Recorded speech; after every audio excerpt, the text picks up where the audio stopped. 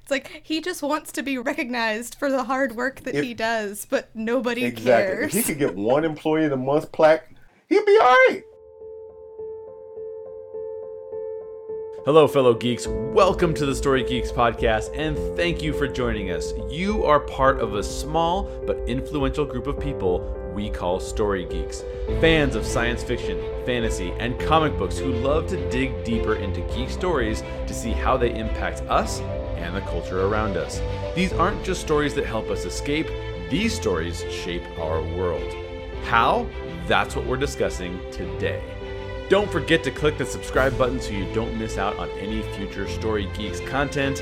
And as always, we want to hear from you. So follow us on Facebook or Twitter and send us your thoughts and opinions by commenting or emailing. If you like this podcast, be sure to share it with a geek friend. I'm one of your hosts, Jay Shear, and this podcast is produced by the Reclamation Society. For more information about the Story Geeks podcast and other Reclamation Society projects, visit www.reclamationsociety.org. Now, let's dive into this week's episode. Cassian's character starts the film doing whatever needs to be done in order to achieve the rebellion's desired result. So in your mind, and Shannon, I'm going to start with you first on this one. In your mind, as it pertains to Cassian or Saw Gerrera or the rebellion at large or even for Jyn, what's the relationship between doing the right thing and doing whatever you need to, even if it's the objectionable thing, in order to get a better result? See, this is really interesting to me because you really do see this come to a head in Rogue One, because Cassian does talk about how he's done terrible things and how others have done terrible things. Like, they've been assassins, they've been spies, they've just done all of these things that really aren't the right thing to do, and they are morally objectionable, but they are for the greater good. And then they see the resistance kind of start to fall apart, and they're not going to they're not going to attack Scarif. They're going to just kind of retreat and dissolve into the background, and he doesn't want his stuff to be for nothing. So I do kind of think that as long as you believe in what you're doing, then there is something to be said for this may not be like the best thing, like it may be, like morally gray or whatever, but this is for the greater good and good will come of it, and I do believe in it. But once you take that away and everything you've done is for nothing, then really what were you even doing it for in the first place? So it does kind of sound weird, but as long as you have your reasoning and it doesn't go awry somewhere, which you can never predict, there is something to be said for doing things this way. What do you think, Cannibal? Well, just looking at the content itself, I don't really think, Cassian changed that perspective so much. He says, I'm going to do whatever it takes, including shooting this guy who trusts me in the start of the movie. And at the end, he's like, I'm going to do whatever it takes, including disobeying orders and murdering a bunch of people on a planet who've truthfully never seen me. And many of them are really just doing their jobs. So, a lot of civilians. A lot. So I don't really think Cassian's perspective in that regard changed. I think the one, looking at what Shannon was saying in terms of what was all for at the end, someone I can see saying that is Palpatine when he was getting thrown down the pit in Return of the Jedi. Like, oh, wow, I did all this and this didn't work out at all. It did fine for 30 years, but this is not really the plan I had, to be thrown down a reactor core of a battle station. So, yeah.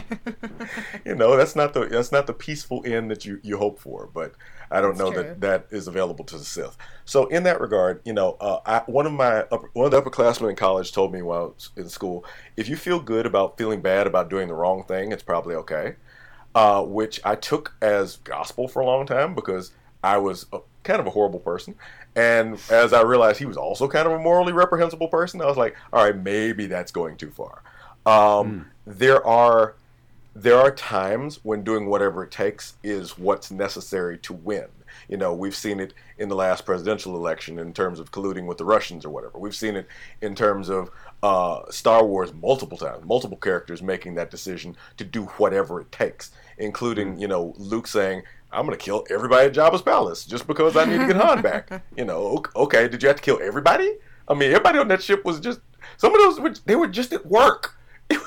That was just their day. So when I look at things, true. I'm just saying. So there's an enormous amount of civilians killed in the name of doing the right thing. Of the 30,000 people on the Death Star, everybody wasn't a jerk. I'm just saying. Yeah. That's and statistically there impossible. is something to be said too of like losing your way. It's like you get this death grip on what you see and what you want, and you're willing to do whatever it takes, and at some point you finally take a step back and realize that everything you've been doing is not at all like this is not what you wanted. This is not how you were going to build peace. And it is interesting because I feel like the rebellion was starting to go in that direction just a little bit, because they were losing their hope, they were losing their way, but they still wanted to take down the Empire. And we saw them kind of get that back and kind of like refocus and realize like, no, wait, like we need to be doing this thing. But I do see that like you it's such a balancing act, because you don't want to lose your way and like stop and like you don't want to like, I'm trying to think of how to put this, like doing the right thing can sometimes seem like the wrong thing to other people, and you can lose your way in that you were trying so hard to be good that you come off bad. So it is this weird like gray area that I think the rebellion was starting to dance around. Well, it's interesting you bring that up, because that's a new direction that they're taking with Star Wars Mythos, the Rebel show, with the Bendu, the force that sits in between the light and the dark. He's like, I don't really want to choose sides. I don't want to yada, yada, yada. And when he was ultimately driven, spoilers, when the Bendu was ultimately driven to action, it was through, again, mutual profit. Kanan Jarrus told him, is like, well, you can sit here and do this, but the Empire's coming, and they're going to kill everything, and they're going to mess up everything, including stuff that you already like. So if you don't want them to happen, you may want to use your force powers and be awesome and maybe bring down a lightning storm to scare the hell out of Thrawn. So when that happens, again, it falls back to mutual profit. So am I going to say somebody was wrong? Let me say that a different way. It's hard to tell the winners that the way that they won was wrong. It is. Yeah. But it is within each person's individual moral code, their individual sense of right and wrong, to say, did I go too far? Is this a Pyrrhic victory? Have I spent too much in winning this? For Vader, set in flames on Mustafar, too far, dude. Went too far. Yeah, a little too far. Palpatine, he got a good 30-year run out of it, which ain't bad. I'm not going to say that's bad, but I don't know. For everything to fall into messes of Star Destroyers on Jakku, I don't know if it was all really worth it. I don't know. That's a lot of dead bodies, dude. It's a lot. And hindsight is always 20/20, right? Very much so. Yeah. There's one line, and I love the fact that you guys are kind of wrestling with it the way, because it's exactly the way that I was wrestling with it, because I would like go back and forth, right? I'd be like, oh yeah, well you can't do that just to win, and I was like, yeah, but then if you're in a battle, like how do you so it's definitely a gray area. There's no question about that. The one thing that I think I'd throw in there as it relates to Cassian specifically is that he has this moment where he says, when I think of what I've done, I don't want that all to be for nothing. And that occurs to me that he is living with a burden that he finds it incredibly difficult to bear, and makes me believe that he's crossed his own lines to get there. And I think that that's one of the things that it bears thinking about, right? Because, like, obviously, Palpatine doesn't have any burdens whatsoever. Like, he just doesn't care. But for somebody like Cassian, who's actually trying to do the right thing, he's had to make compromising decisions even to what he would have liked to do. And now it's like, well, now I've got to win. And it occurred to me that if the movie were to end there and they did not steal the Death Star plans, then Cassian's journey is even more tragic than it is in the film, because he literally just has a type B story where he just does all the wrong things and then just dies. Yeah. And I think that that's a message for us, just a warning for us, like, figure out what it is that you want your life to be about. And then, like, I know nobody's perfect, but pursue those things. Like, use that motivation to pursue those things, but the character must count for something too. So I don't know, and I'm wrestling with it, but there's got to be some mix of that. I've made my share of decisions in this regard to this question, and I believe that in terms like of the old D&D alignment chart, that while Cassian's more chaotic good, he may break some rules to do good. Right. I've always fallen on the side of lawful evil, where I'm like, yeah, I'm gonna do some bad things, but they fall within my code. They fall within my. I'm like, yes, there were civilians, but they were civilians on a jerk planet, so it's really not my fault. So, right. Well, and you're gonna be put in positions where, even if you're a pacifist, there are times when you might be provoked to join a war of some kind, right? Like, because it's a gray area. There are times when it's like, how am I going to just stand by and let something happen? Even if I'm a pacifist, there's no way I can just stand by and let this happen. That's ridiculous. Yeah. So it's a very difficult question to answer. But I do think it's good. Those decisions, if they're driven by your character and they're driven by your value system, then at least like, I might be unlawfully good, right? Is that the category? Lawful, I think that Cassian's closer to chaotic evil. Lawful good is like the super goody goodies. Oh yeah. So I'm gonna be unlawfully good. Let's call it that. Like, right, I'm gonna do good things, but the law is actually against what. I don't know the D&D charts. Chaotic good. It's chaotic. Yeah. Chaotic good. Yeah. So, but then you've got to know as well. Like, well, where did I cross into bad?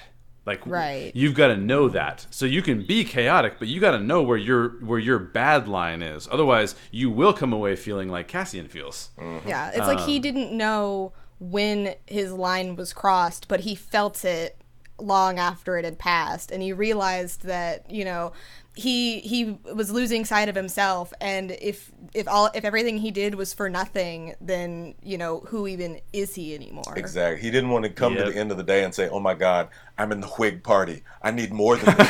I'm a Whig. Yes. Hashtag don't be a Whig.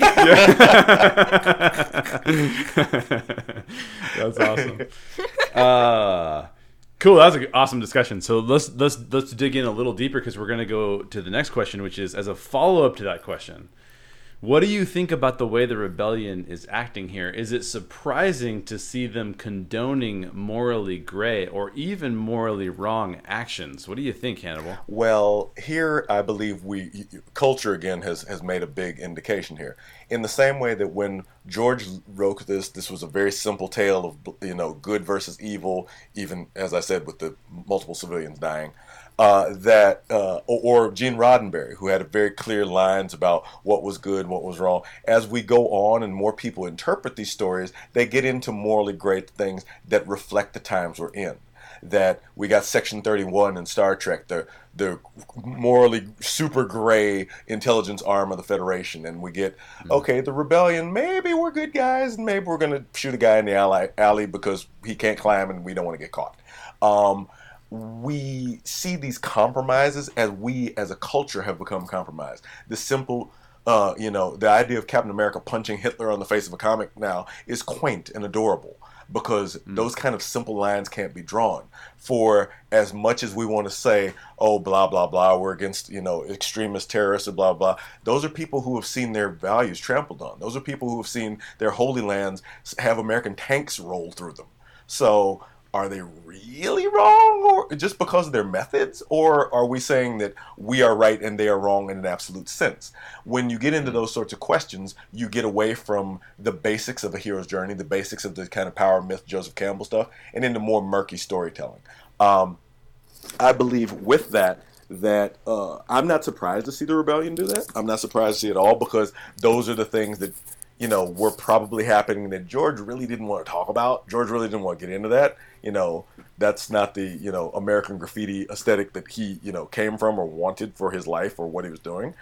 So for me, I'm not surprised to see it, but I am sometimes concerned culturally about seeing it, in terms of the fact that the more we wallow in this gray, the harder it is to choose a side. The harder it is to say one day, really, am I lawful? Am I chaotic evil, or am I lawful evil, or am I really chaotic good? How am I going to decide? How will I define these things if I can't really tell what's the difference out in the world? How can I tell, a young kid in a mentoring program who says, hey, I want to get into politics. I want to be, well, okay, you have to carry yourself in a certain way. He's like, no, I don't. The president doesn't.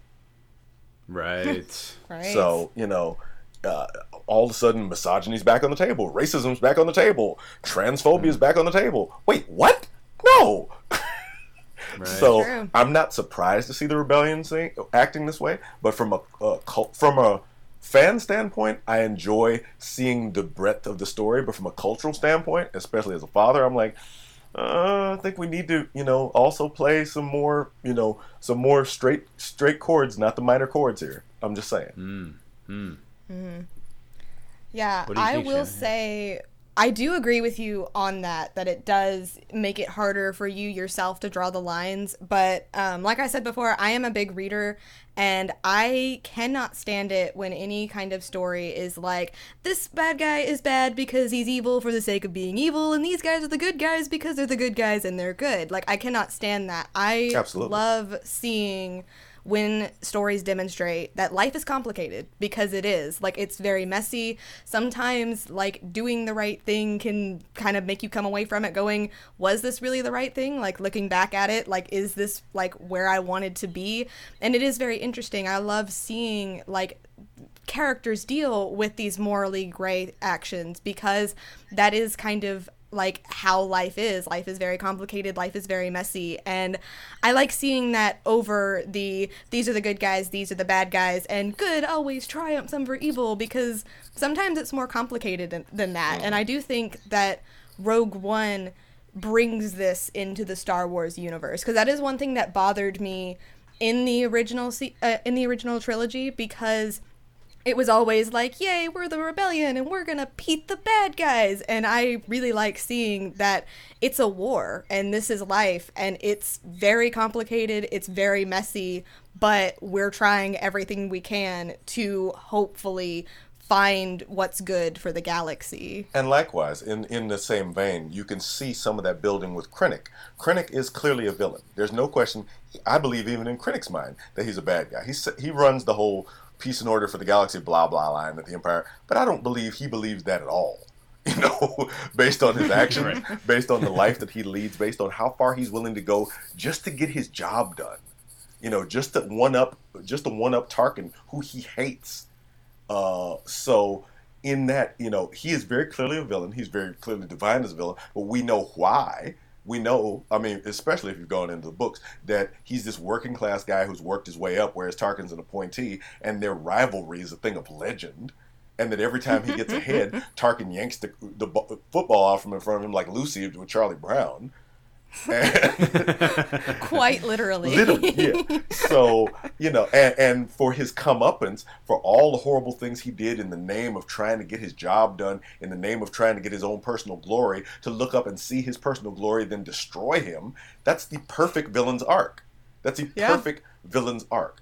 It is, the only problem here morally is that in this movie, the Empire is presented as bad, but only slightly less bad than some of the things that the rebels are doing. Because, that general's like, I don't care what she said, you're going to kill this guy. He was wrong. He was wrong.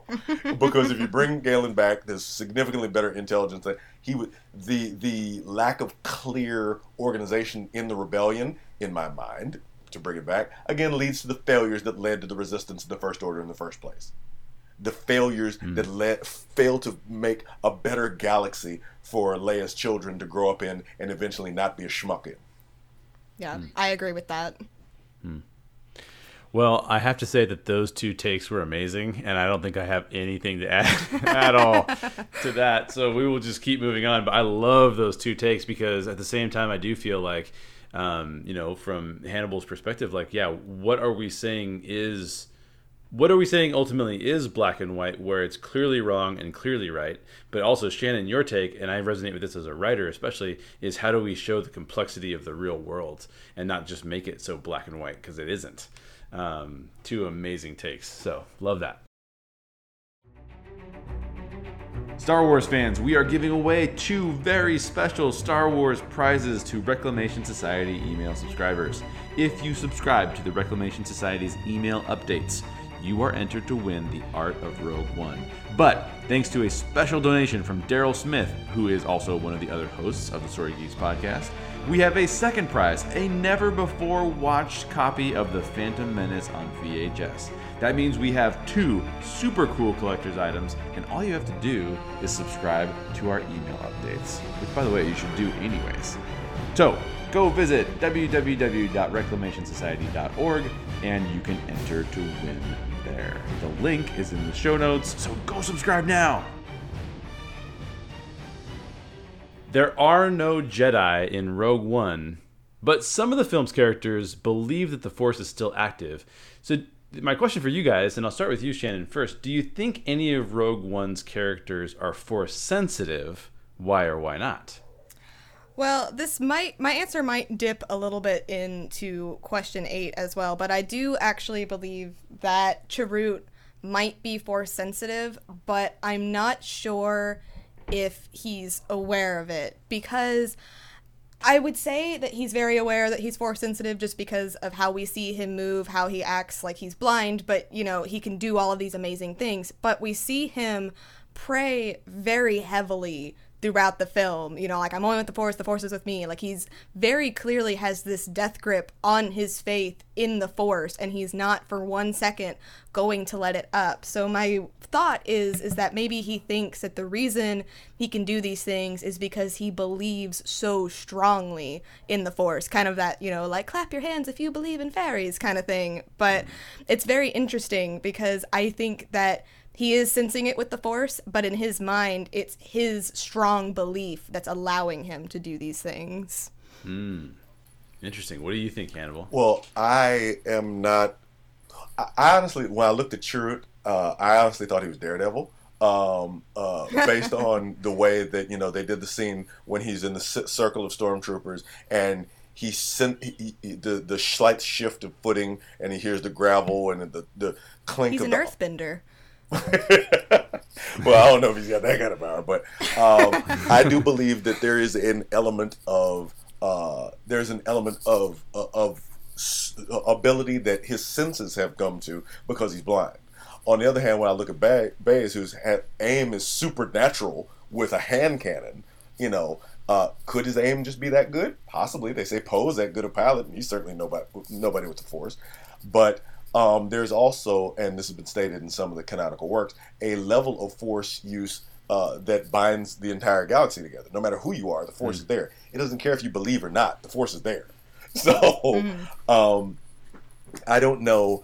I also don't know enough about the Guardians of the Whills and how they were chosen, because somebody said to me that it was possible that they were like, in the same way a Jedi librarian can't be a master and so on and so forth, that they were people who washed out as Jedis, basically. And they're like, well, this is still a way that you can serve the Force. You're not that Forcey, but you're not Forcey enough to be a muggle.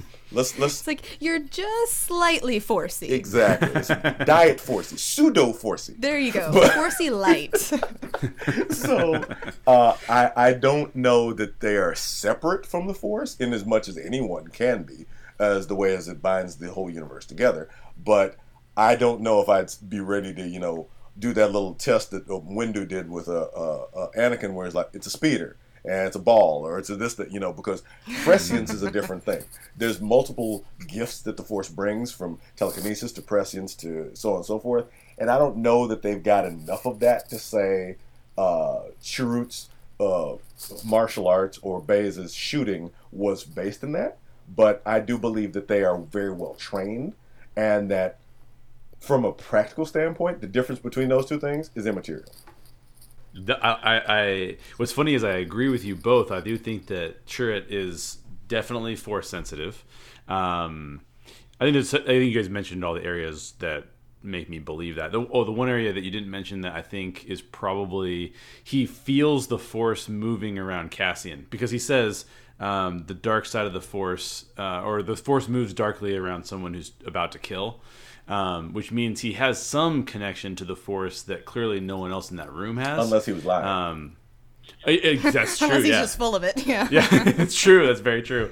I I also think that there is a possibility that Jin is force sensitive. Again, not Jedi level force sensitivity. And by the way, I do think we can all agree that calling it forcey and not midichlorians is the way we should go. Needs from now to on. be canon. Yeah. I'll allow it. Yeah, exactly. I'll allow it. So my take on Jin is that now I'm not saying that she's definitely force sensitive at all, but it's interesting to me because her family has talked about trusting in the Force ever since she was a little girl. She actually has a kyber crystal that she carries with her. There's one moment in the film where she seems to be praying over the kyber crystal, and then goes on to do this like super cool stuff. So whether or not she's Force sensitive or just has a deep connection to the Force, where she allows the Force to move her, kind of like as you were saying, Hannibal, like it allows the Force to move her as opposed to she dictating what the Force does, so to speak, could be an interesting take on it too. But those are the only two I had, although I do think your case for Baze is an interesting one as well. Yeah, I hadn't heard that one before. Yeah. I think that's really interesting. He's a hell of a shot. Yeah, he sure is. So that transitions us nicely into this next question, which is all about what's your take on how Rogue One treats faith in the Force? What do you think, Hannibal? Well, I believe that the faith in the Force is shown to carry someone through as much as faith in a Death Star is shown to carry someone through, or faith in a Star Destroyer, or faith in a blaster, or faith in yourself. That however you are able to motivate yourself to do the most that you can do is whatever it is. I believe that the Force, and this is something that you brought up about Jin with her family's quote-unquote faith in the Force in this regard, that it's not because, like a Jedi, it's a tool available to them. It's that it's an overarching belief. In the same way that, Christians don't believe that they can, call forth floods or rains of frogs, but they believe in the tenets and the values of a power that can do that. The kyber crystal is just, she had access to it. Everybody can't get a kyber crystal. She could, because their friend happened to be living on Jedha. So hey, you have a crystal. Yeah. So I believe that faith is seen as something that can push you through, and this goes back to what I said about the rebellion itself, that when the rebellion chose not to cower in fear of the possibility of destruction, but instead said, I'm going to act no matter what, they were able to win the day. Now, did they lose, I don't know, probably half of their fleet? Sure. But, ships come, ships go, 30,000 civilians get blown up in a Death Star, whatever. If you believe strong enough, then you can hit that exhaust port. You can get those plans off of Scarif. You can do whatever it is that you need to do. And if you want to call that the Force, that's fine. And if you want to call that yourself, that's also fine. Because again, the Force doesn't need your belief. It's not looking for your belief. It's not interested in your belief. And as such, that is the true power of it. That unlike, the idea of the American gods with Neil Gaiman, belief doesn't change how much power the Force has. Yeah, that's great. Yeah, I totally agree with what you're saying about like how they use their faith to push them along. Like they're using that to fall back and say like, I believe, and they're using that to like get them through it. But something that I have noticed with Chirrut and Baze is that they almost mirror each other, because Chirrut does say something about how Baze used to be like one of, like, I don't remember exactly how he said it, but it was like one of like the biggest worshipers or something, or like the greatest of them all, something like Most that. faithful. Most faithful, that's right, yeah. But then we see that that's not really true anymore. And what's interesting is I think in this fallout of, their temple, of like, they don't have anything to be like guarding over. Words, how do they work? Now we see that Chirrut has taken on this role of, he now has a death grip on his faith, and that's what he has, and that's all he has. So that is what he's going to use to get him through things. Whereas Baze has kind of let go of his faith. Like, he doesn't believe in that anymore. And he's got a gun. Chirrut is kind of, He thinks Chirrut is kind of, not necessarily ridiculous, but definitely not thinking too clearly, that has this like immense faith in the Force. So it's really interesting to see how in this fallout, how people can fall from faith or just get this grip on it and they're not going to let go. Yeah, that's those are, again, two great takes, and I think I would fall in alignment with both of them. Just to build off what you're talking about, Shannon, like as I look around, and I would like to consider myself a very spiritual person, and I'm around a lot of people who are, and honestly, I feel like I could always be more spiritual, but I think that Rogue One treats faith probably with the best, most fair version of what we would see in the real world, because like you're talking about with Baze, and by the way, I like how you pronounce Chirrut. Is that how you say it? Chirrut? I don't even know how to pronounce that now that Is that not how you do it? Yeah. That's how Baze said it. Yeah, I think it's like Chirrut, but I'm not sure. Yeah, no, I'm going to go with you because I know that I'm probably pronouncing it wrong, so I'm totally cool with that. I have no idea. But no, I think that's like, it's the fact that we actually are encountering a character who, so we had Han Solo, right, who said like it's a hokey religion, right? Like it's not something that I'm interested in.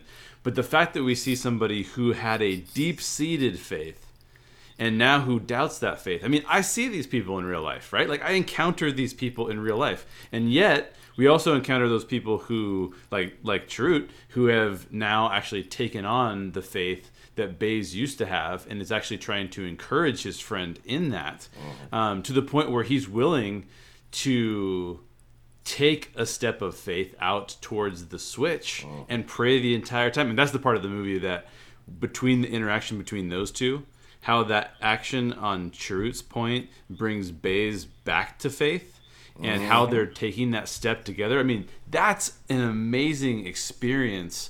That kills me. Yeah, it kills me every time. That's the point where I get emotional every single time. Oh, yeah.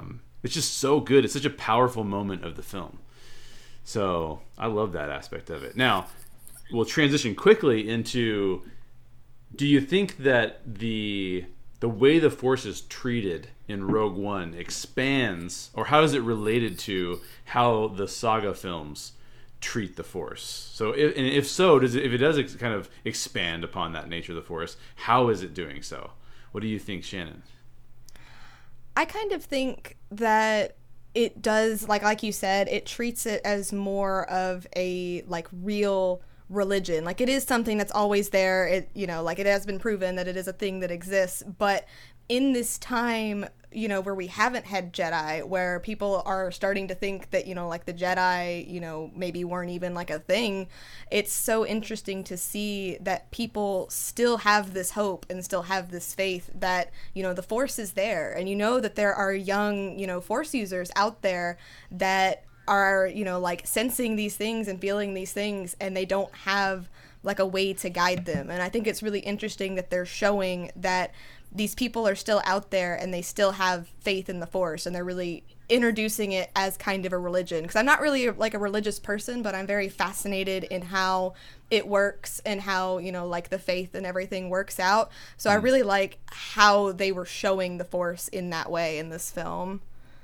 Yeah, definitely. How about you, Hannibal? In that regard, I believe that this shows the Force as more of a peripheral aspect in most people's lives.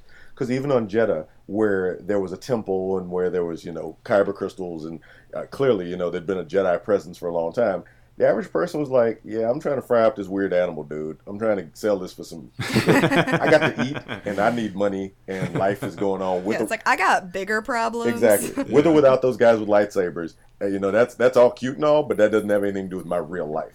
So it treats the Force as a peripheral aspect. What's... the peripheral aspect of it that they don't understand is how it has shaped their lives nonetheless. That without an enormously powerful Force user from Naboo, their planet might still be habitable, by the time we get past the next trilogy. The effects of again, like I said, the Force doesn't need your belief. And the effects of it are felt in people's lives even if they don't recognize it. So the ones who do recognize it are able to possibly get, as Obi-Wan said, a glimpse into a larger world, or their first step into a larger world, rather. But for everybody else, it's just they are being affected by it in the same way that, in what do you call it? What is the swamps? The lily pads move around based on the water that's going around, but they have no control over how the water moves themselves. That's cool. Yeah. Yeah. I really like both those takes. In fact, as you started to talk, Hannibal, and you started talking about how the Jedi are missing here, I think that gives us a view of the Force that we have not seen previously, because we've really seen the Force through the Jedi lens, right? Like, even though Han called it a hokey religion, we were clearly shown that it was not hokey, right? Like, it was pretty obvious that it was awesome. Yeah, exactly. And if you were a Jedi, man, like, it was super advantageous to you. Except for the fact that you were being hunted down in that area. But other than that, that's very true too. Yeah, that is true too. It was advantageous to you from one standpoint, but as long as you could stay in a remote area of Tatooine or Dagobah, then you were good. But yeah, so I think we see a different perspective on it this time around, and I really like that we see that perspective, because it does feel, again, it feels more real to us as opposed to how it's felt previously, which is sort of more as a magic thing that helps out a certain number of people that can control it. But like you're saying, Hannibal, that's not really how it is. It actually can move everybody. Yep. And the fact that they even added, we've seen meditation before, and I think that's a really valid, great spiritual practice. What I don't think we'd really seen before Rogue One was the aspect of prayer. Because now you can ask, like, okay, well, what's the difference between meditation and prayer? That's like a whole other podcast. And big difference. Yeah. But I would say, like, we see prayer in this film, and we've seen meditation before, and that's an aspect of the Force that we had not seen, and that just makes the Force sort of richer, in my opinion. In episode 1, when Qui-Gon was waiting for the force fields to open, he was meditating. He went inside, and that's the difference between meditation and prayer. Meditation uses the same root as medicine. It is a self-based thing, whereas prayer is you're pleading to an external power. You're trying to connect to something outside yourself. And we've seen examples of Yoda and Qui-Gon and multiple people meditating and communing, as they said, with the Force. Which, right. I don't know if Chirrut could get a signal, but he was definitely trying to put that call through. So yeah, he was trying with all his might. It's like I need help, man. It's like I really do like that they introduced that, because it was kind of seeing it as, once the Jedi had been removed, people are seeing the Force as something, removed from them, not something that is still guiding them. Exactly.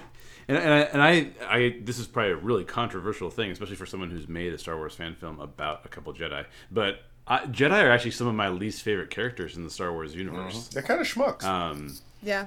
Yeah, they kind of suck. They kind of treated Anakin pretty bad. They kidnap kids from, kind of the reason this all happened. Kidnap kids from their families. Yeah, seriously. It's kind of a cult. Or, as we talked about in the Phantom Menace podcast, they literally roll up on people who are practicing slavery and pretty much do nothing about it. So that seems like a big issue. Hashtag Palpatine was right. Oh, no. Okay, so this one's not going to be as deep of a question. This is a little bit more fun. Who are your favorite and least favorite Rogue One characters, and why? Hannibal, what do you think? Oh, there's at the top of that list, no question, K2. Because Alan Tudyk's performance as K2 was epic to me. I've gotten really into 000 and BT in the Star Wars comics now, and the idea of this droid who's just really just over it. He's just so over it. I mean, I love K2 so much. There's a line where he says, "Do you want to know what the odds of her are shooting you with that gun are? They're high, really high." I mean, just, and the acting that he put into it, and the way that the special effects people made the visual representation of K2 echo that performance was just so epic. And when the surprise when she handed him the blaster, he just looked at it like, for real? Oh, this is happening for real? It was just. It's like, girl, you just became my best friend. Exactly. And then I'm sorry. How hard he worked to protect them and to save him and to save them, and then just goes down. K2 is my absolute favorite character in this movie, bar none. But close second is my man Krennic. And that's not just because the cape game is on point, even though that's a big part of it. But Krennic, this producer, Javier, I forget his last name, but he worked on Lost. He was tweeting, he says, any line producer on a TV show knows what Krennic's going through. Because he's just trying to get the freaking job done. And all of these people are telling him these ridiculous, impossible things that screw up and slow down the work, and he's just trying to get this freaking project finished. And I was like, because I work as a project manager, so I could totally relate to it. I was like, yeah, I've broken my share of eggs to make some omelets. I won't deny that. So I ain't shoot nobody's mama. I didn't do that. I haven't gone that far, but so. It's like he just wants to be recognized for the hard work that he does, but nobody cares. If he could get one Employee of the Month plaque, because there's like 27 Tarkins before him. If he could get one Employee of the Month plaque, he'd be all right. But he just can't get it. That's right. He just can't get it. And he works and he works. But what also is funny to me is that everywhere he went, something went wrong. So I was like, shouldn't you start to notice that maybe you're the problem? Literally everywhere you go, something goes wrong.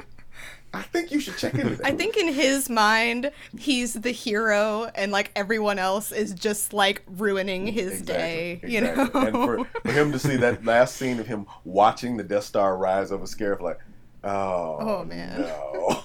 It's just everything about his character's arc was perfect to me. I love Krennic, and I if it wasn't so hot at Comic-Con, I would totally be cosplaying as him. That would be awesome. Now, who's your least favorite character? Honestly, and I hate to say this because I'm really glad to have this character. Jyn didn't stand up for me. You know, she lacked agency as a female character many times. She just kind of went with what was happening. She made the fact that she didn't think, oh, I should just grab this recording, even though I'm freaking out. You know, because the whole plan's coming to an end, and oh right, I actually have stuff that I'm doing. You know, there's so many times when I was just infuriated at her. But because it was a war movie and because I was swept along in the plot, I didn't really have time to get mad at her. But yeah, Jyn is probably my least favorite character in the whole mess of it. And slightly behind her would be, what's his name, that general guy. The general who ordered Cassian to kill, because I'm like, you're supposed to be a military guy, but you're not even paying attention to the real military objectives. You're not paying attention to the best possible things. Because if they're saying he's already made the weapon, then killing him isn't going to stop another Death Star, because it clearly didn't. So, come on, fam, what are you doing? Yeah, exactly. So yeah, whenever I saw a character, it was like, what is you doing? That always makes me upset in the movie, and that automatically puts them near the bottom of my list. Yeah, that guy's name is General Draven. So, yeah, Draven. I can see that. Classic Don't be a Draven. Classic Draven. Okay, what do you think, Shannon? Who's your favorite? Who's your least favorite? Well, I guess I'll start with my least favorite because I am in full agreement with Hannibal, especially with Draven, because I literally shout at the screen. Draven? I'm like, if they already built it, why do you need to kill Galen? That makes no sense. And it just, it irritates me to no end. And I want to like Jyn, but there's just not a lot there. And I feel like she has a story, but the way that her character is written, it's gonna take a lot to really pull it out and make it something that you want to see. So she's kind of the one that I'm the least interested in knowing more about. But as far as my favorite characters, while I do really love K2SO, my salty robot, I do love him. My favorite one is probably a toss-up between Bodhi and Cassian, because Bodhi is my precious cinnamon roll that needs to be protected. He was awesome. And oh my god, I just can't. He just wanted to do good. He wanted to turn his life around, and what happened? He gets blown up. And but tortured. At least he was trying. Don't forget tortured. And tortured, that's true. Yeah, he got tortured by some crazy tentacle monster. So, he went through a lot.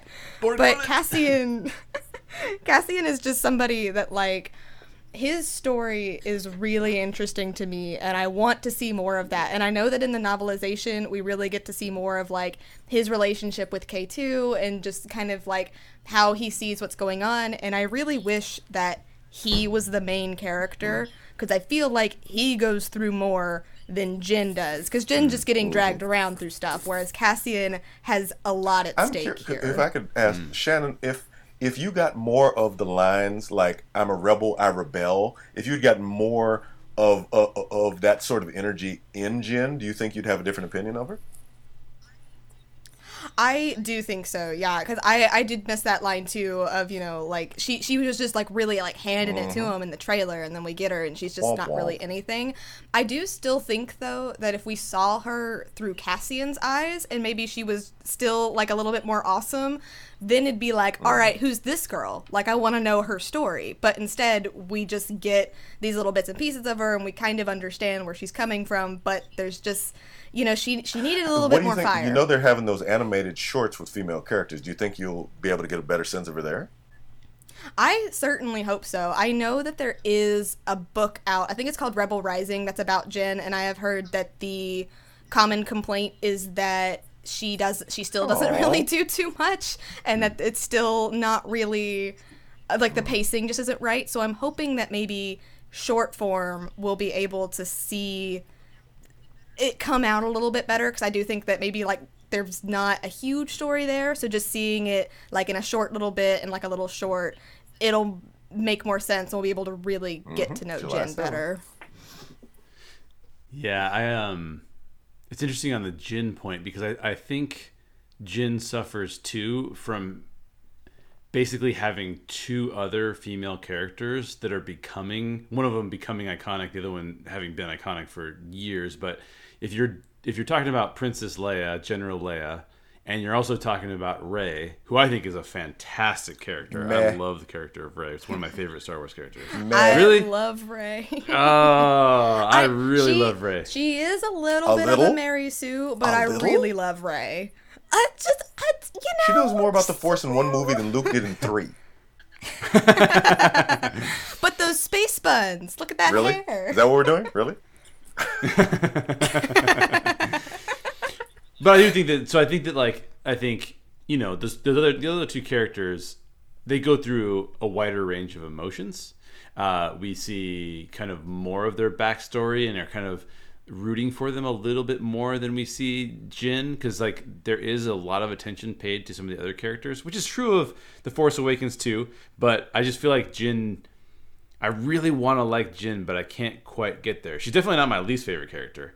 But she's not my favorite character, so I agree with you guys on that. I'm not sure exactly what's causing that. So my least favorite character, I'm really sorry, Shannon, but my least favorite character is actually Cassian. Oh no! Yeah, I know, it's such a bummer. I'm not really sure why I don't like Cassian. I do think that there's some parts about his character arc that seem a little abrupt to me. Like, it seems like he's like, you know, I'm gonna be all rebellion all the time, and then I'm not caring about necessarily Jin or what she's doing, and then I'm all in for what Jin's doing. And I don't know. There's something about that I don't know. I don't resonate with it. So I don't even know. I can't even give you a good reason, honestly. But Chirrut and Baze are probably my two favorites. I just think that the interaction between them, again, like if you cause me to choke up in a movie, I don't ever choke up in movies. So if you cause that, I'm probably gonna like your character. But I also love Saw Gerrera. I thought Saw Gerrera. Forrest Whitaker is amazing. So I'm kind of always gonna love what he does. But I thought his take on that character was super cool, and the way he was so paranoid was awesome. So I like that a lot. Hey guys, pardon my brief interruption here, but do you need a new pair of headphones? If you do, I want to tell you about our sponsor, Urban Vinyl. They make premium wood headphones that look amazing. But here's the thing, they're made by audiophiles for audiophiles, so they sound as good as they look. In fact, reviewers have called their headphones the best headphones on the market. Better even than Bose and Beats. And you know what? I agree. They're what I use when I record this podcast. Please consider purchasing a pair using the link in the show notes. If you click the link to their website and use the promo code J, my name, my first name, J-A-Y, super simple, you save 15% and Urban Vinyl will make a donation to the Reclamation Society. So if you need headphones or you're looking to upgrade the pair that you currently have, definitely take a look at what Urban Vinyl has to offer.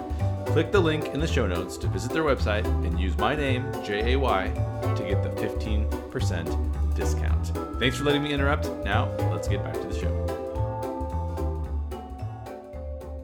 So, we've come to the film's ending. And actually, Shannon actually has a whole alternate theory on this that she's done a video on. So if she wants to dive into that, we'll give her free reign to do so. But I'm curious to hear your guys' thoughts on Rogue One's ending. Do you love it? Do you hate it? And why? And Shannon, we'll start with you. Okay, yeah. So for those of you who don't know, I do have a theory where I talk about how Jyn and Cassian might have survived the end of Rogue One. And I know.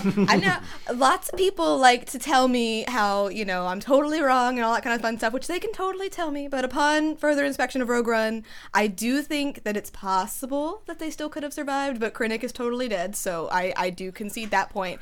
However, I do like how it ended because it gives the movie so much gravity, because these characters were willing to do whatever it takes for this rebellion, and they do ultimately die for it. And like the second that K2 died, I was like, oh no, is this the direction we're going? And then it was just like completely downhill from there. And I do think that shot at the end of the light overtaking Jyn and Cassian is absolutely beautiful, but you never know, they might have survived. The shot might not have hit them. You never know.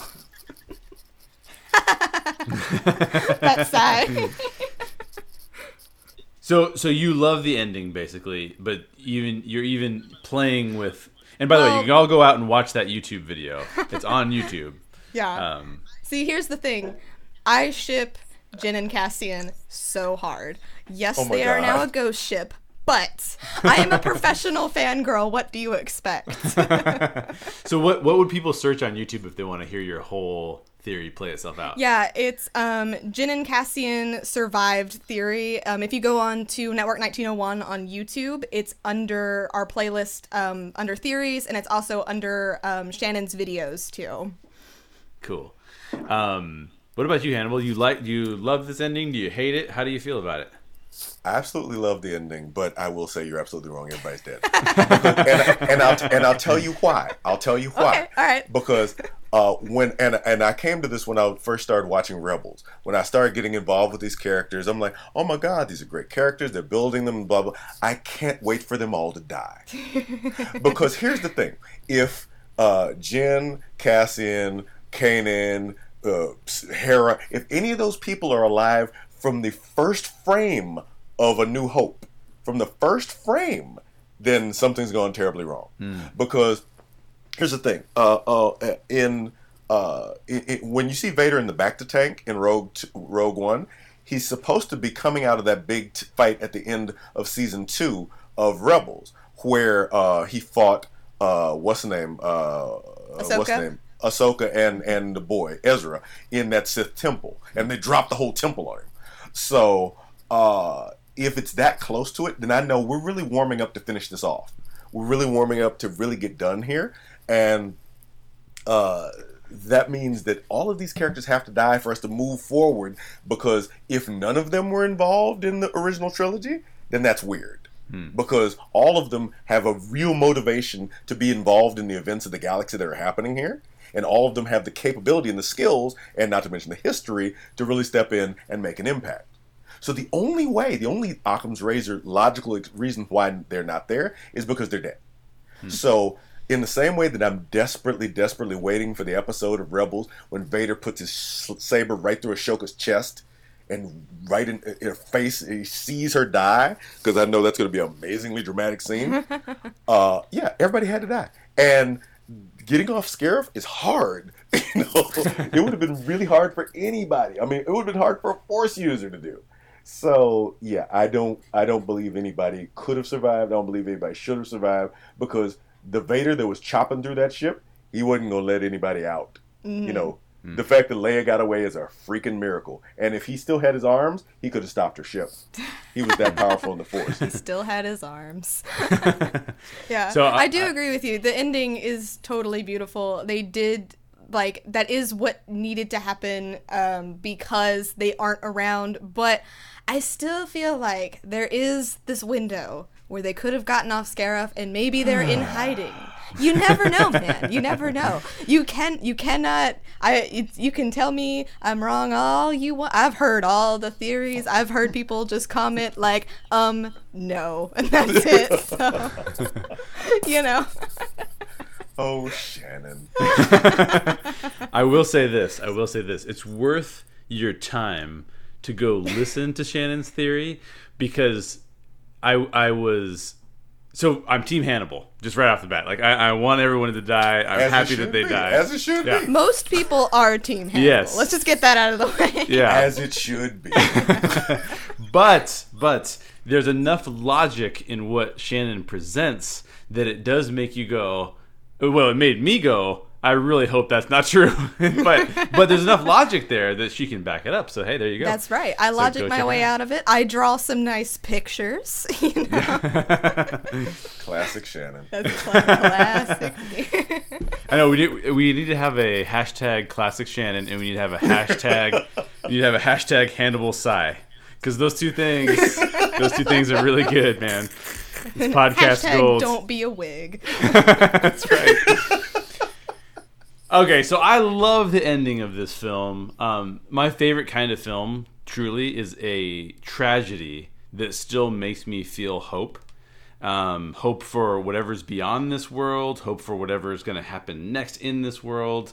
I just think that is super cool whenever I encounter that in a film, which is not often because we don't really see tragedies much anymore, because I think a lot of people would rather escape to films and books and things like that, and there's certainly a place for that. But I think when we're hit with something like a tragedy but we still feel hope, that is amazing.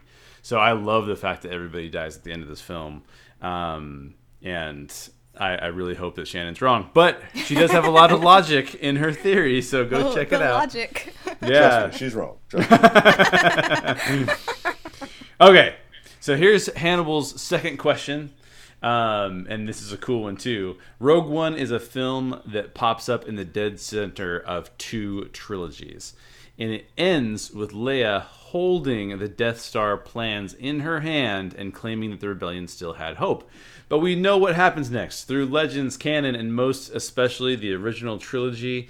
And eventually we're going to see the result of Luke's journey in the original trilogy through The Force Awakens. Namely, there's a First Order, and the New Republic is struggling. So, Hannibal, I hope you have done your setup justice in saying, were the heroes of the original trilogy, the Leia, Luke, Han, Mon Mothma, etc., were they almost as bad as the Empire now that we see what happens in The Force Awakens? Did I do that question justice? Yes, sir. I'm ready to rock. Okay, so I'll throw it to you first then. What do you think? All right, well, through the entire Imperial period, with every super weapon they ever had, they destroyed one planet and one moon. That's it.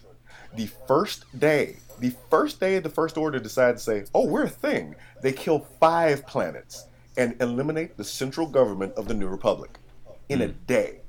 So, given that they are powered predominantly by the son of the General of the Resistance, the hero of the rebellion, and the only surviving real Jedi left, these people failed in their mandate. They failed in their job to bring freedom and peace to the galaxy as well. Everything that they did, everything that they fought for, they essentially failed because 30 years later, they're still having the same fight. They're still fighting like Ben Folds 5, and that's not what we signed up for. We signed up for something to go right, you know. If it was a different threat, even, I hate even saying this out loud, even if it was the Yuuzhan Vong, who I hate, that at least would be a new thing, not these embarrassing cosplayers trying to pretend to be the Empire. I'm sorry. I really, throwing some shade. I'm the king of umbrellas here. I'm ready for that. Wow, that's really fitting because our logo is an umbrella. Well, open it up because here we go. So here we go. In that, I'm concerned that Luke didn't want to take responsibility and ran away. That's the only way I can see it based on the facts that are in evidence right now. Rian Johnson may have something different to teach me in a few months. I don't know. But as of today, all I can see is Luke ran away from his responsibilities and let Kylo Ren and the Knights of Ren happen. That's irresponsible. That Han, when faced with the thing, when the going got tough, he hit the road. And that's irresponsible. And that takes away all the resonance and the growth that they had as characters in the original trilogy. That takes away all of the sacrifice and the fight. If you told Jyn Erso that, oh yeah, and the guy who ultimately blew up the Death Star that your dad built, you remember how your dad died to put that hole in there? Yeah, that guy chickened out and let 5 more planets die. True story. You think she'd go for that? I don't think she would. I don't think Cassian would go for it. I don't even think K2 would go for it. So yeah, I think the rebel heroes of our youth, unless Disney's got an amazing rabbit to pull out of their hat thus far, are not living up to it. And I'm worried that's that cultural impact that I was talking about, that they've become too dirtied by the zeitgeist of our modern times and the presidency of 45 and all the other craziness that's going on to actually get it right anymore, to actually believe in the power of myth and to create that myth and proliferate it. Interesting. Shannon, what do you think? Yeah, so I think I just found the root of my problems with the original trilogy because I am a huge sequel trilogy fan. So the way I've seen it is that it is really interesting because these 3 were such heroes and they won the day. And then when we open with The Force Awakens, we see that everything they fought for just completely did not work out the way that they wanted it to. And from what I've seen in the beginning of Bloodlines, their go at the New Republic just dissolved into more stalemates. Nothing was getting done. Nobody was listening to each other. And that allowed this group of people to rise up, and that became the First Order. And what's interesting about this is that they talk about how, like, Leia sees it coming, and yet she can't stop it. I mean, I haven't finished the book, so I don't know how hard she tries, but after seeing what happens with Kylo Ren, with Ben, I start to wonder, how hard, did she try? How hard did Luke try? Like, where was Han? Like, when Snoke was preying on this young boy and making him turn to the dark side, like, where were our heroes? Like, why did this happen? So I do kind of agree. Like, were, like, Leia, Luke, and Han, like, are they really the people that we thought that they were? Or has, time kind of wore them down to the point where they don't really know how to help anymore? Yeah, I will say those are 2 super interesting takes, and it kind of goes back to our question about Cassian in some ways, because there's 2 elements when it comes to allowing ourselves to judge whether or not something was successful, right? Because it gets back to, does the end justify the means, and then also, like, but did you actually do it? Right? So you actually have to be, in order to be successful, you actually have to accomplish your goal. But then the question is, do the ends justify the means? And I think it's interesting to ask this question because when I first read it, my first thought was, oh yeah, clearly they have not been upholding their end of the bargain. Like, something has gone wrong. The second thought I had was, I'll give them some degree of grace only because to topple a galactic empire has to create mass confusion, and being able to form a government out of that would be virtually impossible, and you'd have all these separate solar systems trying to grab power. I'm sure that would happen, but the fact that they were not able to rally everyone behind them and try to get like a bigger group of people to come together is really disconcerting to the entire reason the rebellion exists in the first place. So I love that you're pointing that out, Hannibal. I took the question as as more of like a so if I chose them based on if I judge them based on the result of their merit, then I agree that they have really not upheld their end of the bargain. In fact, we would say, like in your question, are they almost as bad as the Empire? Well, we'd say Palpatine probably actually did a better job of getting his vision achieved than these guys did. Had a heck of a run. Yeah, exactly. But I think I would also simultaneously say I do feel like these people were motivated by the right things. They did. So in other words, Palpatine, and you guys mentioned this earlier, but Palpatine is selfishly motivated. Like he's saying like, yeah, peace and security, blah, blah, blah. That's a total smokescreen to the fact that he just wants unlimited power, as we talked about. But I think the rebels truly they're truly not out for themselves, so to speak. They believe in a better galaxy that would be more free, more democratic, something that would encourage people to be able to live out their lives the way that they wanted to live out their lives. So it's interesting because when I took the question, I'm like, oh yeah, from a merit standpoint, they really don't end up in a good place at all. I might give them a little bit of grace thinking like, yeah, it'd be hard to overcome the Empire anyways. But I do give them credit for at least putting others before themselves, or at least equal with themselves along the way, whereas I wouldn't give that credit to the Empire. Well, I mean, I look at, because there's a George Michael line that says, the fallen dreams of heaven, but what the hell are you supposed to do when they come true? And the fact that it doesn't seem like for all the decades that Mon Mothma was in charge of the rebellion, she had a, day one plan like, okay, afterwards, this is what we're going to do. Other than return to the old Senate structure, which, oh, by the way, also created Palpatine. Right. Duh. Did not learn from history. Not learning.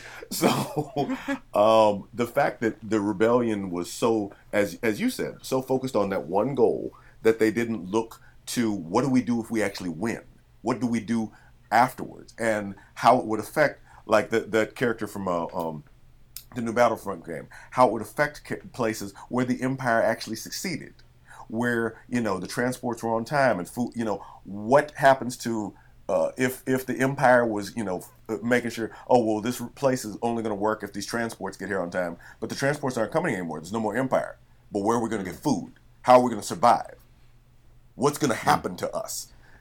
That sort of thinking wasn't done. And that worries me, that kind of sloppiness, because again, working in corporate America, I see it all the time. It's like, let's just do this one thing and get this out of the way. I'm like, no, let's not just do this one thing. Let's fix everything. Let's look at it comprehensively and fix everything so we're not back here 3 months later like, oh crap, we really should have done that thing. Absolutely. Yeah, that really makes me think of, I know you said that you were just getting into Doctor Who, the 12th Doctor's war speech in the Zygon invasion, which, for any of you who, even if you're not a Doctor Who fan, go watch this speech on YouTube because it is amazing. And I always think about it every time because he's like, once you get what you want, like once everything's exactly how you got it, you overthrew the bad guys, all that stuff, what are you going to do with the people like you who aren't happy with the way you're doing things? Like, well, what are your people going to do? Are you going to have violins? Who's going to make the violins? Like, why aren't you planning for this future? You're only planning to take down this force. But what are you going to do if you win? And I don't think they had that in mind. # no more wigs. No more wigs. That's awesome. So, guys, I have a disappointing thing to say. We're down to our last question. We've been having way too much fun. I know.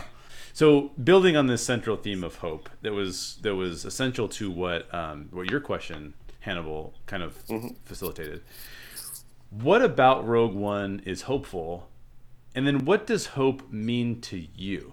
And I'll start with you on this one, Hannibal. Well, this one actually is the most personal thing of all.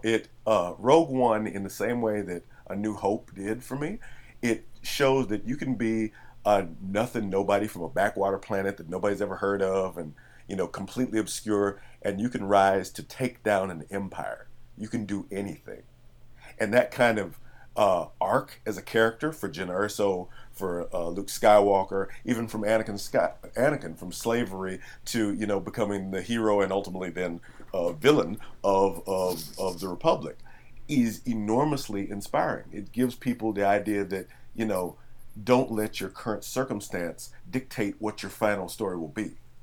that you still have time to write that. And that kind of self-determination, that kind of personal initiative and really personal responsibility is enormously important to me. It's something that I try to convey to my kids, that I tell them all the time, I can save you from anything but you. There's no hero or villain of the story. There's just you. You got to figure this out.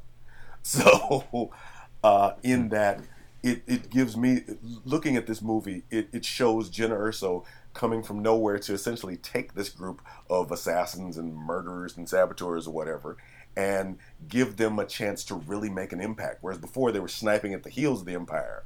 But after Scarif, in the same way that the First Order made their impact by blowing up 5 planets, after Scarif, the Emperor took the rebellion much more seriously. He would have to.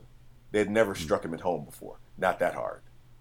They threw a freaking Star Destroyer into another Star Destroyer into a shield. Oh my God. So, yeah, and none of that happens if you don't get, that one woman from that smudged up stormtrooper running guard duty who doesn't know if we're doing another pickup. None of that happens without that. Mm-hmm. Awesome. So I rebel. Yes, yes. I love it. What do you think, Shannon? What does hope mean for you? Yeah, I do agree with that. And what I see in this movie, looking at it kind of from a smaller perspective, if you just take, let's say Bodhi in particular, it shows that at any point, you can turn your life around. It is in your hands. Like, your life is yours for the making, and nobody's going to make you do anything. And if you want to, fight for what's right, you want to fight for truth and justice, you can do that. Nobody is making you stay in your situation. At any point, you can pick yourself up and turn your entire life around. And I think that is really, really inspiring to a lot of people, especially in my age right now. I'm going through a lot of big life changes. I'm going to be, graduating next spring from college, and it's like, what am I doing? Where am I going? And it's kind of really weird, but it all comes down to me because, I am the maker of my own story. And I do think that Rogue One really shows that, and they really show that you can do anything that you set your mind to as long as you believe in what it is you're doing. You're one with the Force. And the Force is with me. That's awesome.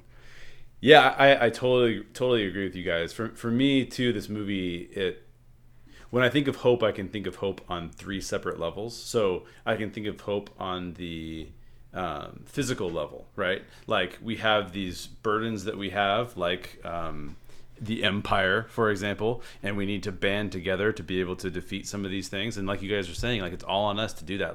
We have to take action when action is called for. So the physical world and overcoming evil in the physical world is super important, and we have a hope for that, which I think is amazing.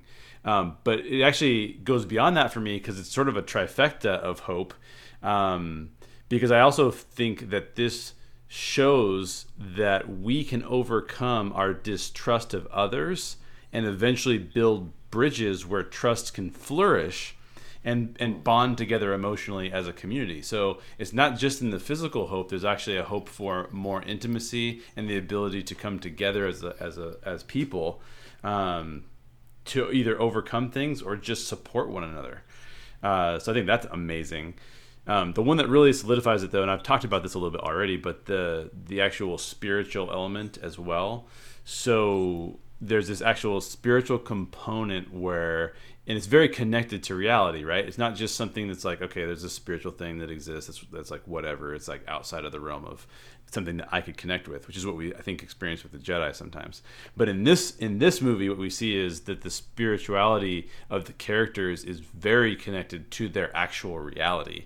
And so when we see the characters praying, or if we see other characters meditating, there's this, they need emotional and physical support, and that drives them to a spiritual element of their character, which I think is just super cool. It's very hopeful. And just as a final thought, when the movie ends, you see Leia holding the Death Star plans. But it's not just that the Death Star will be destroyed by Luke. It's that the entire Empire will eventually be crushed, that Luke will achieve his goals, becoming a Jedi, that Han and Leia will find love, and maybe most importantly of all, Darth Vader, the same character we saw go through his arc in the prequels, will turn from the dark side to eventually defeat the Emperor. So I think we have that to look forward to. And then, of course, we have all of our dreams crushed with Force Awakens, and we see that the hope wasn't that great. That's an interesting word that you stopped there. I was like, that's where all my dreams come true. I know. I had to stop there. I had to stop. You guys have convinced me that we need to stop right there. But no, I think that like that's a huge part of it for me. And the fact that the characters, basically all of them die, which is tragic. I do not feel tragedy at the end. I mean, obviously I'm mourning for their characters, but I actually feel physical, emotional, and spiritual hope. And that's pretty amazing for a movie to be able to get to communicate that. Mm-hmm. So, any final thoughts on Rogue One? Hashtag Jyn and Cassian, best ship. It will sail forever, no matter what Hannibal says. Hashtag Hannibal sigh. Hashtag K2 is my Patronus. I think we're all in agreement on that. Yeah, exactly. That's awesome. Cool. Well, why don't you guys give a shout out to where people can find you and follow you so that they can go out and keep the conversations going. All right. Well, ladies first, of course. Oh, well, of course. Yes. So you can follow me personally at McCarter Shannon on Instagram and Twitter. And then you can follow the network at Network 1901, basically on everything we do: Pinterest, Facebook, Twitter, Instagram, all kinds of everything. So, yeah, check us out for more fangirl content just from me. How about you, Hannibal? Oh, well, you can find me on Facebook, Twitter, Instagram, and Tumblr as Hannibal Taboo, all one word. You can find my column every week on Comic Book Resources, The Buy Pile. It's every Thursday by about 11:30 Pacific Standard Time, which reviews somewhere between 40 and 70 comics a week. I've been trying to slow down in my old age, but I don't know if I'm going to do it. Also, as I noted on operative.net, every week on Monday and Wednesday, you will get 2 free webcomics, and those will be running throughout the year. So I'm having a good time with that as well. That's awesome. Well, thank you guys for coming on. It has been a pleasure, and it was such a fantastic conversation. So thank you for coming on the Story Geeks podcast. Happy to do it. Yeah, that was awesome. That is it for today's podcast. Now it's time for you to share your thoughts on today's topic. Write us an email at hi@reclamationsociety.org or head over to one of our social media accounts and get in touch with us there. Links are in the show notes. If you haven't already, don't forget to subscribe. And if you have an extra minute, write us a review or share this episode with one of your geek friends. All right, fellow geeks. As always, question everything in your favorite stories and always seek the truth. We'll catch you on the next podcast.